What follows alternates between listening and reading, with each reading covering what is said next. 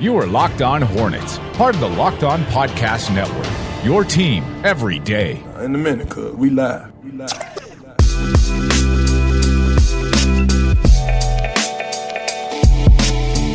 This is Locked On Hornets, presented by the Locked On Podcast Network, your team every day, local experts on the #1 daily sports podcast network. Check us out all on Twitter, at Walker Mail, at Nada the Scribe, and at Doug Branson LOH. You can find the show handle on most social media platforms at Locked On Hornets. It's only going to be me today. Doug and Nada are both taking more time off for the holidays, so it's just going to be me for today and tomorrow. On Monday, I'll probably will be going solo once again. Maybe Doug and Nada will join me then. We will not have a show on Tuesday, so maybe we can get Rick Bonnell to hop on with us tomorrow on Friday, but we will not be having a show on Tuesday. Of course, that will be for New Year's, and then we should get back at it on that Wednesday. So that looks like the schedule ahead. Might be subject to change, but at least that's what it's looking like right now. We've got Hornets Chief Operating Officer Pete Gwilly on the pod coming up in the second segment, so that'll be fun to chat with him. It's Steve Martin, Classic Night.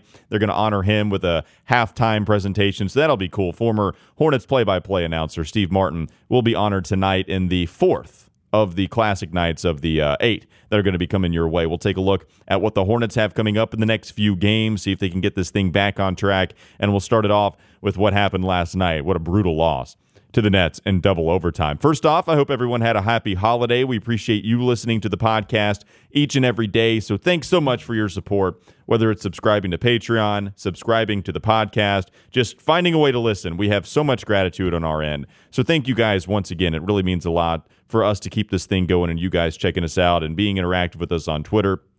All good stuff. Thanks so much, and we hope you had a happy holiday, and I wish we could say the same for the Charlotte Hornets, who maybe Friday they came into the weekend with a good one as they did beat the Detroit Pistons. It's been a while since we talked last. So Friday they beat the Detroit Pistons. So they have that tiebreaker. If it comes down between the Pistons and the Hornets having the same record, the Hornets will have that tiebreaker to get into the postseason or to get that higher seed, whatever scenario you might see them in a tie. But then they lost to the Boston Celtics, where it was garbage time, basically, for some of these other guys to get minutes. It was decided well before the final buzzer. And then you had last night. It was entertaining at times to watch, but eventually it became just heartbreaking for you as a Charlotte Hornet fan. The Charlotte Hornets lose 134-132 on just one bucket, and that was final overtime. The Brooklyn Nets were able to hit a game-winning shot in the second of the extra periods that you had. A lot to break down from this game, especially in late game situations where the Hornets, it's just a ridiculous stat where they only have those 4 wins in the last 20, I believe, of the one-possession games that are decided in the final minute or so. It's insane. And at this point, you just become accustomed to it as a Charlotte Hornets fan, and yet you still have so much hope. But then there are so many just moronic mistakes that you see from these Hornets teams. And you got bailed out in 2 of them last night. And asking for the Malik Monk mistake to get bailed out was just too much. It was at the end of the game where he loses that ball. He turns it over with no help from the defense whatsoever, and Joe Harris eventually is able to hit that game winner. But let's take it back. Let's try to find ourselves here. Try not to get so disoriented trying to figure out exactly what happened. And let's start at the end of the fourth quarter. So Kemba Walker goes to the free throw line after he gets fouled. Rondae Hollis-Jefferson is all up in Kemba Walker's grill. So I thought it was a correct call. You could see him hip-checking Kemba the entire time. And later on in the game, we would learn that the Brooklyn Nets did a good job of keeping it out of Kemba Walker's hands, and certainly in those game-tying, game-winning field goal attempts for the Charlotte Hornets. And they did a really good job of making it tough for Kemba Walker to get it at the end of regulation. But he so did, and he tries to dribble to the right side, and Rondae Hollis-Jefferson is riding him, man. I mean, he hip checks him to where the ref actually does blow the whistle. He takes part in the game, which is fine. It was the correct call for me. Kemba Walker goes to the foul line. It's a tie ball game. The Charlotte Hornets go up 1 after Kemba Walker hits that free throw, and then there's about 3.5 seconds left when Kemba Walker misses the second. It's short, it bounces close to Kemba, and that allows him to at least fight for the ball with DeMarre Carroll. DeMarre ends up winning, and Kemba just doesn't give up the fight. It's continuing to be physical when you don't need to be physical at that time. And it was a foul. It was the right call. And Kemba doesn't allow him to have any kind of breathing room to put up a half-court heave or maybe a little bit closer, but it certainly was going to be a desperation shot. Brooklyn didn't have any more timeouts left, so DeMarre Carroll had the ball in his hands and had to try to make something happen. And after the initial attempt to get that ball, Kemba just needs to leave it alone. Why are you even close to the guy in that situation, or just go back? That is not how anybody plays defense in that kind of scenario. And Kemba continues to be physical with DeMarre Carroll 75 feet away from the basket, and the refs call a foul. It was the correct call. So DeMarre Carroll goes to the free throw line. He hits the first one, ties the ball game up. And then DeMarre shoots the second one. It misses. It rims out. But it doesn't matter because you see Nick Batum jump into the lane about a century before DeMarre Carroll eventually shot that ball. And Nick camped out. So you knew as soon as that ball missed, we knew they were going to get a second try at it. You had to call that one. Usually lane violations are somewhat ticky-tacky. Sometimes you have a guy's toe in the lane and it gets called. But for the most part, refs will let it slide. You could not let that one slide. So I'm not here to bash the officials today. The officials got those calls correct. Kemba fouled, and Nick Batum had a lane violation. They still were able to survive, at least for the time being. You go in overtime. Malik Monk, by the way, still playing in this game, played well down the stretch in regulation, probably had a couple of boneheaded plays in the first overtime, but was able to contribute a couple of big shots in both periods combined. And then the end of the game happened, where the Hornets try to force it to Kemba. They almost turn it over. They did a really good job of getting that basketball out of Kemba Walker's hands. Then Malik Monk has it at the top of the key, very close to the half-court line. Malik Monk starts to go in ISO mode. He's remembering his days back at Kentucky. He's back at Lexington. He's got a different shade of blue on. And Malik tries to drive to the right, and eventually the ball just slips out of his hands. There was no factor whatsoever in what the defense did on that particular play. Malik Monk just lost it. The Nets pick it up. They dribble it all the way down the court. Joe Harris has a layup attempt. And then you had that mess with the officiating and the shot clock not going off, and then the Hornets would get another chance at it, but eventually it wouldn't go, and Malik Monk, at the end of the game, let the ball slip through his hands. Now, this is not all Malik Monk's fault either. Remember, Kemba Walker got bailed out because DeMarre Carroll missed a couple of free throws. Nick Batum got bailed out because he was in the lane violation for one of those missed free throws. Malik Monk just didn't get bailed out. Malik had some boneheaded plays, but he also had some tremendous plays. Had that play earlier in regulation where he dribbled it around his back in a fast break opportunity. Took the hit, hung up in the air for a while and hit that layup. Hit a big three after airballing one shot and having a couple of questionable shots in the first OT. And Borrego showed you that he decided to go with some offense there, leaving him in the game. And defensively, I think you could see Malik Monk try. I think there was one time he let a guy drive right by him in overtime, but for the most part, I think you saw Malik Monk actually doing some decent things on the defensive side. And Eric Collins brought this point up where he only shot a couple of times at the mention of this, at the end of regulation, but he still was playing 14 minutes and he was still playing down the stretch. So Borrego at least put his faith in Malik Monk at that time, and there's nothing, I think, at the end of regulation, at least to me, that you're saying, yeah, that's the reason that they lost this game. A lot of points given up in the fourth quarter, but Malik Monk, except for that awful decision, and there was a couple shots in overtime, I feel like regulation, you saw Malik Monk turn it around for a decent portion. And Kemba Walker had a great game. He finishes with 35 points. It seems like he's out of his slump from December now. He's had a couple of games, sure, but you wanted to see a few games consistently that Kemba was able to hit at 50%. So despite going all of December not having hit 40% of his shots in any of those games, in that second quarter against Cleveland, he really starts to get going, brings his field goal percentage up to 42 in that game, hadn't shot under 50 in the 3 games that have happened since. So Kemba, he's out of a slump, at least out of a shooting slump. Marvin Williams hit some big shots. He hit a big 3 in the corner. Thought Eric Collins was going to need some help. Nick Batum, he came up with some big plays. He hit a long 2, wish it would have been a 3, but hit a long 2 late in that game. Jeremy Lamb was 11 of 18, was good offensively. Defensively, he had a lot of lapses. Lost Joe Harris in the corner for the Nets to go on that 8-1 run that they had at the end of the game. And Jeremy Lamb, there was a couple times defensively, he did not look good. And that's something that old Steve Clifford is shaking his fist out about right now. His Jeremy Lamb no defense senses are tingling as we speak, I'm sure. But Jeremy Lamb really had a play in that. And then you look at Cody Zeller, only 22 minutes for him last night. How about him missing chippies at the beginning of that game? Couldn't buy a basket despite him being within 5 feet for a lot of the field goal attempts. And that's why Cody didn't play. 22 minutes, that's less than half of what Nick Batum played, Marvin Williams, Jeremy Lamb, and Kemba Walker. Marvin, Nick, and Kemba all playing 44 minutes. Jeremy Lamb playing the most at 49. MKG only playing 15. Miles Bridges playing 14.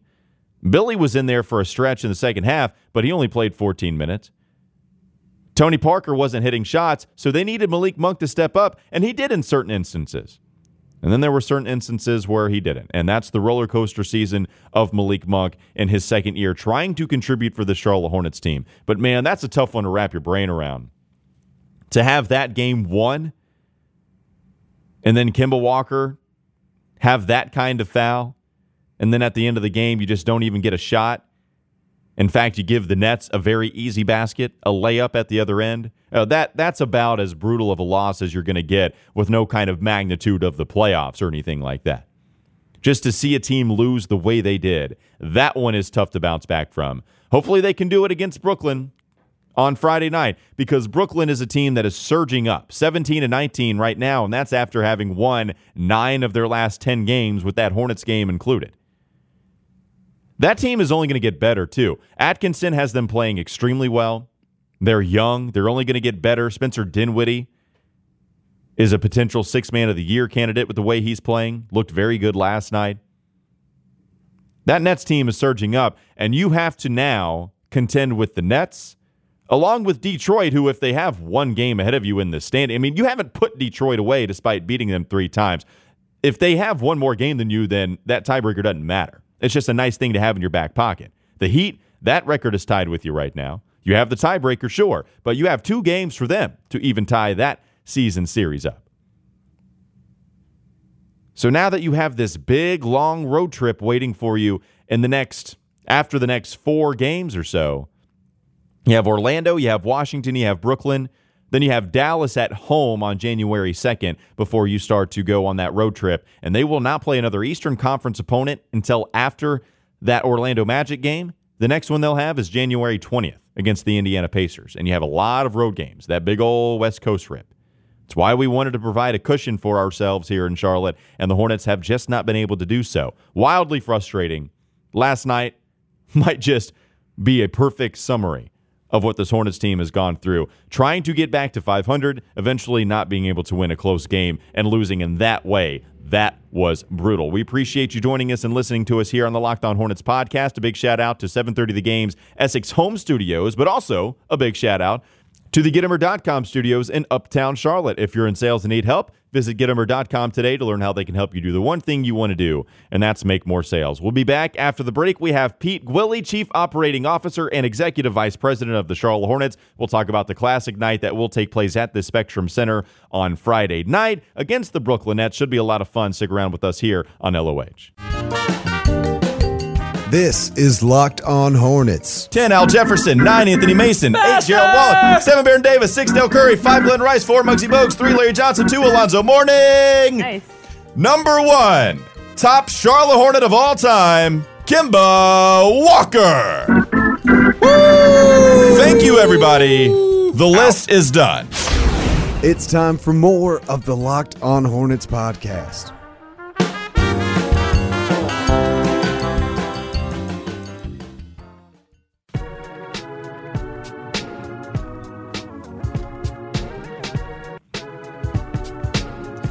We've got another Classic Night coming up tomorrow night against the Brooklyn Nets. It's the fourth Classic Night game this season. There's 8 in total, so make sure you get your tickets to the one and this one at least, and catch the Hornets in their throwback white jerseys. The court transports you right back to the mid-'90s, and what makes Friday night so special is that there will be a halftime presentation for former play-by-play voice Steve Martin, who retired at the end of last season. You also get a Steve Martin bobblehead. It's got the Alonzo Mourning call on it from when they won that series in 1993 against the Celtics. A lot of cool stuff going on tomorrow night against the Brooklyn Nets. He was on the mic every single season in Hornets and Bobcat history until this season, and we have just the man to discuss all of what goes on and into this behind the scenes. Pete Gwilly, Chief Operating Officer of the Charlotte Hornets now, joining the pod. He's on Twitter at Pete Gwilly. Pete, thanks so much for joining us once again, man. How are you? I'm doing great, Walker. Thanks for having me. Yeah, thanks so much for joining us, Pete. So talking with Steve Martin, him, of course, being honored tomorrow night. How excited is Steve? Oh, my God. Last year when he retired, we tried to do some things for him, but it's impossible kind of in that short window to recognize a guy like that, at least the way that he deserves to be recognized. So we finally get a chance to really officially roll out the red carpet. And, these Classic Nights have been a lot of fun, but when you can start honoring some individuals, especially some people like Steve who've made huge contributions off the court, it's really special. I know he and his entire family are really thrilled. Yeah, and of course, a guy that you've worked with for a little while, Pete. And so where does this game and this honor rank for you along all the stops that we've gone through here in Hornets Nostalgia? They really just keep getting better. The first couple were great, and obviously honoring the 30th anniversary team was very cool. Letting the fans vote on who were the most important players to them, and then having them come and participate. And then the next one, the last one we did with Muggsy, and that's what I talk about, just keep getting better. That was so emotional. His connection to the fans and the city was so apparent. It was one of the more special halftime ceremonies I've ever been a part of in my career. And then now with Steve, again, somebody who's made such an impact on the franchise. I mean, every single moment that you associate with the Hornets, every special moment, every memory, Steve is somehow integrated into. So he's obviously an icon and a legend. And when you're the broadcasting voice of the first professional sports team in the city, that's something that's really hard to replicate. And I think our fans just really appreciate Steve. And now it's going to be just a great night honoring him. Pete, how much of a challenge has this season been for you compared to others you've been a part of, with this being the 30th anniversary? In some ways, it's been easier, honestly, because, a lot of seasons you're trying to determine what's that direction, and the seasons take so many twists and turns, it's hard to say exactly how things are going to manifest themselves. But in a year like this, we knew we were locked in on the 30th anniversary from day one. So probably the most challenging part was just making it as fan-centric as possible and really going out and trying to determine what were the memories that meant the most to our fans and making sure that we were acknowledging all of them. And you have a responsibility, I think an obligation just to do it the right way. So it was really probably just more the level of work that went into it, making some decisions on how we were going to roll this out. But directionally, it was easy. Once we brought the brand back, these are the special moments in our history that we wanted to capture, and the 30th anniversary was just a perfect opportunity for that. So, Pete, the All-Star voting process has begun. Kimba certainly in the running as an All-Star starter. Looks like he'll be an All-Star, of course, but maybe the starter is going to be the one where everybody needs to vote and put it out there so Kimba can be one of the starting 5 for the Eastern Conference. How does this kind of battle for an All-Star spot affect what you have in store as far as the marketing department goes? Yeah, it's interesting. You don't spend a ton of resources in most years trying to get a guy voted in because it's tough. There's a lot of guys that have just big brands out there, maybe playing bigger markets that are the kind of the people you would expect to put up big numbers. But I think this year's obviously a little bit different. One, Kemba's a 2-time All-Star already. He's definitely on the national radar. He's getting accolades across the country. I think he's in every conversation relative to All-Star. And then the game's here. So we're trying to put a little more emphasis on it and focus more in on trying to get people out to vote and get them involved and see how many we can actually draw for him. I still think, just in general, from a smaller market, it's going to be a challenge, but we think it's definitely worth the effort. And then the league, they have a partnership with Google this year that's made it easier to vote than any year since I've been around. And you simply go in and Google Kemba's name, and it pops right up, and you have an opportunity to vote for him. So, I think sometimes there was at least some logistics around it that made it more challenging, but now it's easier than ever locally or nationally to vote for Kemba. And Pete, as you mentioned, the All-Star game is coming up here soon, not too far away. What are the finishing touches that you guys have to take care of before it's done? We're going through that process now. It's definitely been, I think, more work than anybody could have anticipated, even though it's the league's event as the host city and the host team. there's just a lot of hoops you need to jump through to get everything done. And the one thing that we're really proud of is that the city is going to be on display internationally, and so far everything's lined up great. Right now, it's all about kind of finalizing that process of finishing touches on events and security plans and perimeters and those type of things to make sure that you can actually get people in and out of the space in kind of a safe way and make sure that when they come here they have a great experience. So it's really more about that right now. A lot of the heavy lifting has already been done, but it's going to be just an incredible event for the city. I don't know that there's ever been a bigger sporting event or ever will be a bigger sporting event. The economic impact is massive in the eyes of the world, and the best players in the world will be descending upon Charlotte here in the short period of time. It's going to be fantastic. I'm excited for it. And Pete, I know you mentioned that you have to take care of some things. The NBA does as well. So what is the extent of your and the Hornets' responsibility to make sure everything runs smoothly? And where does the NBA take over? Where's that line drawn?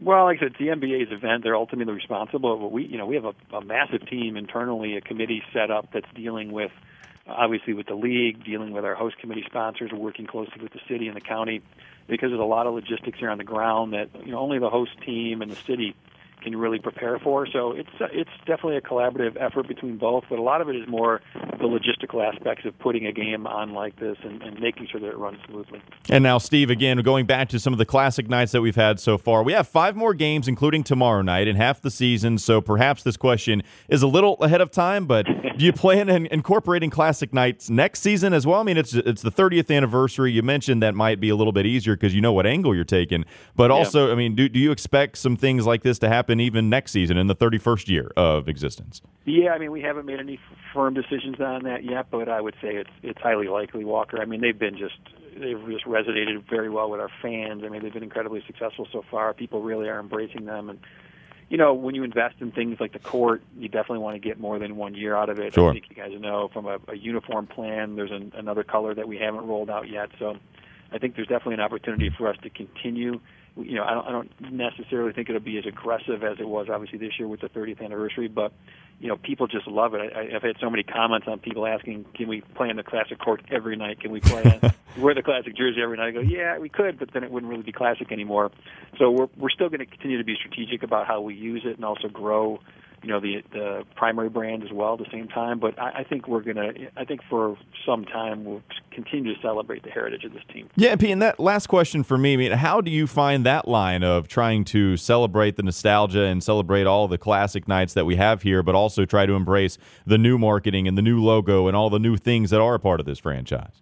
Yeah, again, it's a challenge, and even from year to year, because you don't know, which player. Obviously, we've got Kemba, who's an all-star, but you don't know which players develop and who you want to kind of build things around for any particular season. A lot of it has to do with the schedule and when that comes out, what that looks like, and what your big games are, and what the big dates are. So it is tough. I think, again, I don't have a number right now, but I mean, there's always going to be a certain percentage of what we do that's going to have a slight slant towards the legacy of the Hornets, because that's why we brought it back. We've had this conversation before, Walker. We didn't invent any of this. They did an incredible job in '88 rolling out this team and this brand, and all we're doing is bringing it back to life and evolving it slightly and trying to leverage some of the history and some of the memories that people have. But there's so much there. It's so rich. We brought it back for a reason. So I would anticipate it always being, a significant part of what we do moving forward. All right. Always enjoy having them. Remember, it's Classic Night tomorrow night at the Spectrum Center. The first 10,000 fans will get a Steve Martin bobblehead that has a recording of his famous Alonzo Mourning call. You can listen to that series winning shot against the Celtics over and over if you want to. Also, real quickly, Swarm 365 memberships for the 2018 and 19 season are on sale now. Swarm 365 memberships start at $48 on average in the lower level and as low as $12, just $12 on average in the upper level. And for those classic plans, the individual games or the Swarm 365 membership, fans can call 704-HORNETS, or visit hornets.com. Pete, thanks so much once again for stopping by, and we'll see you over at Spectrum. Thanks, Walker. I always appreciate you having me on. All right, thanks once again to Pete Gwilly. One more segment to go before we'll wrap up things here on the Locked On Hornets podcast. You're listening to us here on the Locked On Podcast Network. This is Locked On Hornets. And I have plenty of hurricane snacks. Went out and bought some Chex Mix. Yeah. What kind of Chex Mix? This savory. Matters. It was a savory Chex Mix. It's a lot of cheese going on in that Chex Mix. You're an expert on Chex Mix, correct? Right? Well, I'm trail mix. I'm very particular about my trail mix. I'm not as particular about my Chex Mix. It's time for more of the Locked On Hornets podcast.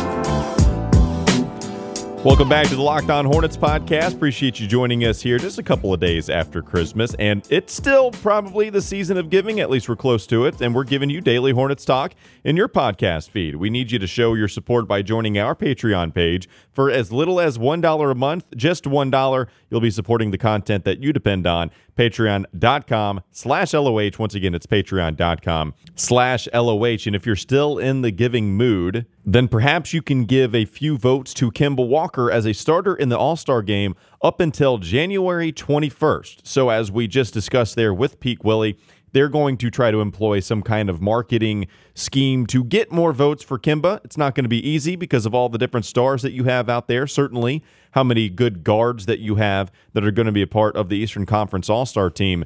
But Kemba Walker played a very good half of the season. There was that month of December that perhaps wasn't so good, but Kemba, certainly a guy that's going to be in the mix as a starter in the Eastern Conference. And if you want to vote for him, this voting process started on Christmas Day. And so you can vote one time each day via NBA.com, the NBA app, or via Google. Google has that thing that Pete was talking about where you can just type in their name and it shows right up there, and then you can vote for them in that way. So pretty cool that you can vote for Kemba Walker in so many different ways, and you can do so, again, one time each day. The voting opened up on Christmas Day. You can vote up until 11 a.m. on January 21st. So January 21st, that's the day that you have to have in mind if you want to try to vote Kemba Walker in as an all-star starter.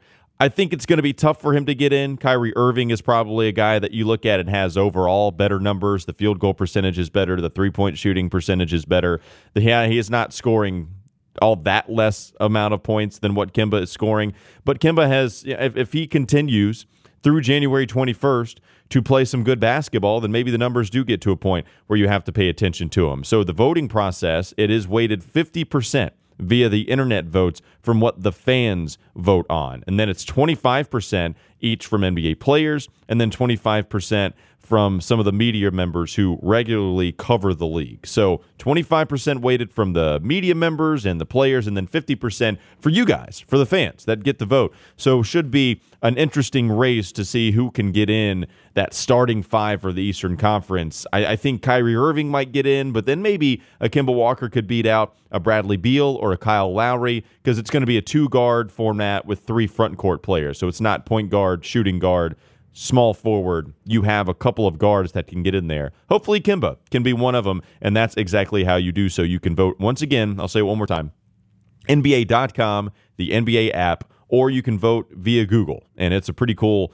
thing that they have this year that you can vote on Google's website. All right, thanks for listening to Locked On Hornets here on the Locked On Podcast Network. You can follow us on Twitter and Instagram at Locked On Hornets, and you can subscribe to us on Apple Podcasts, Stitcher, Overcast, wherever you get your podcast. Just search Locked On Hornets. I'll be back with you tomorrow.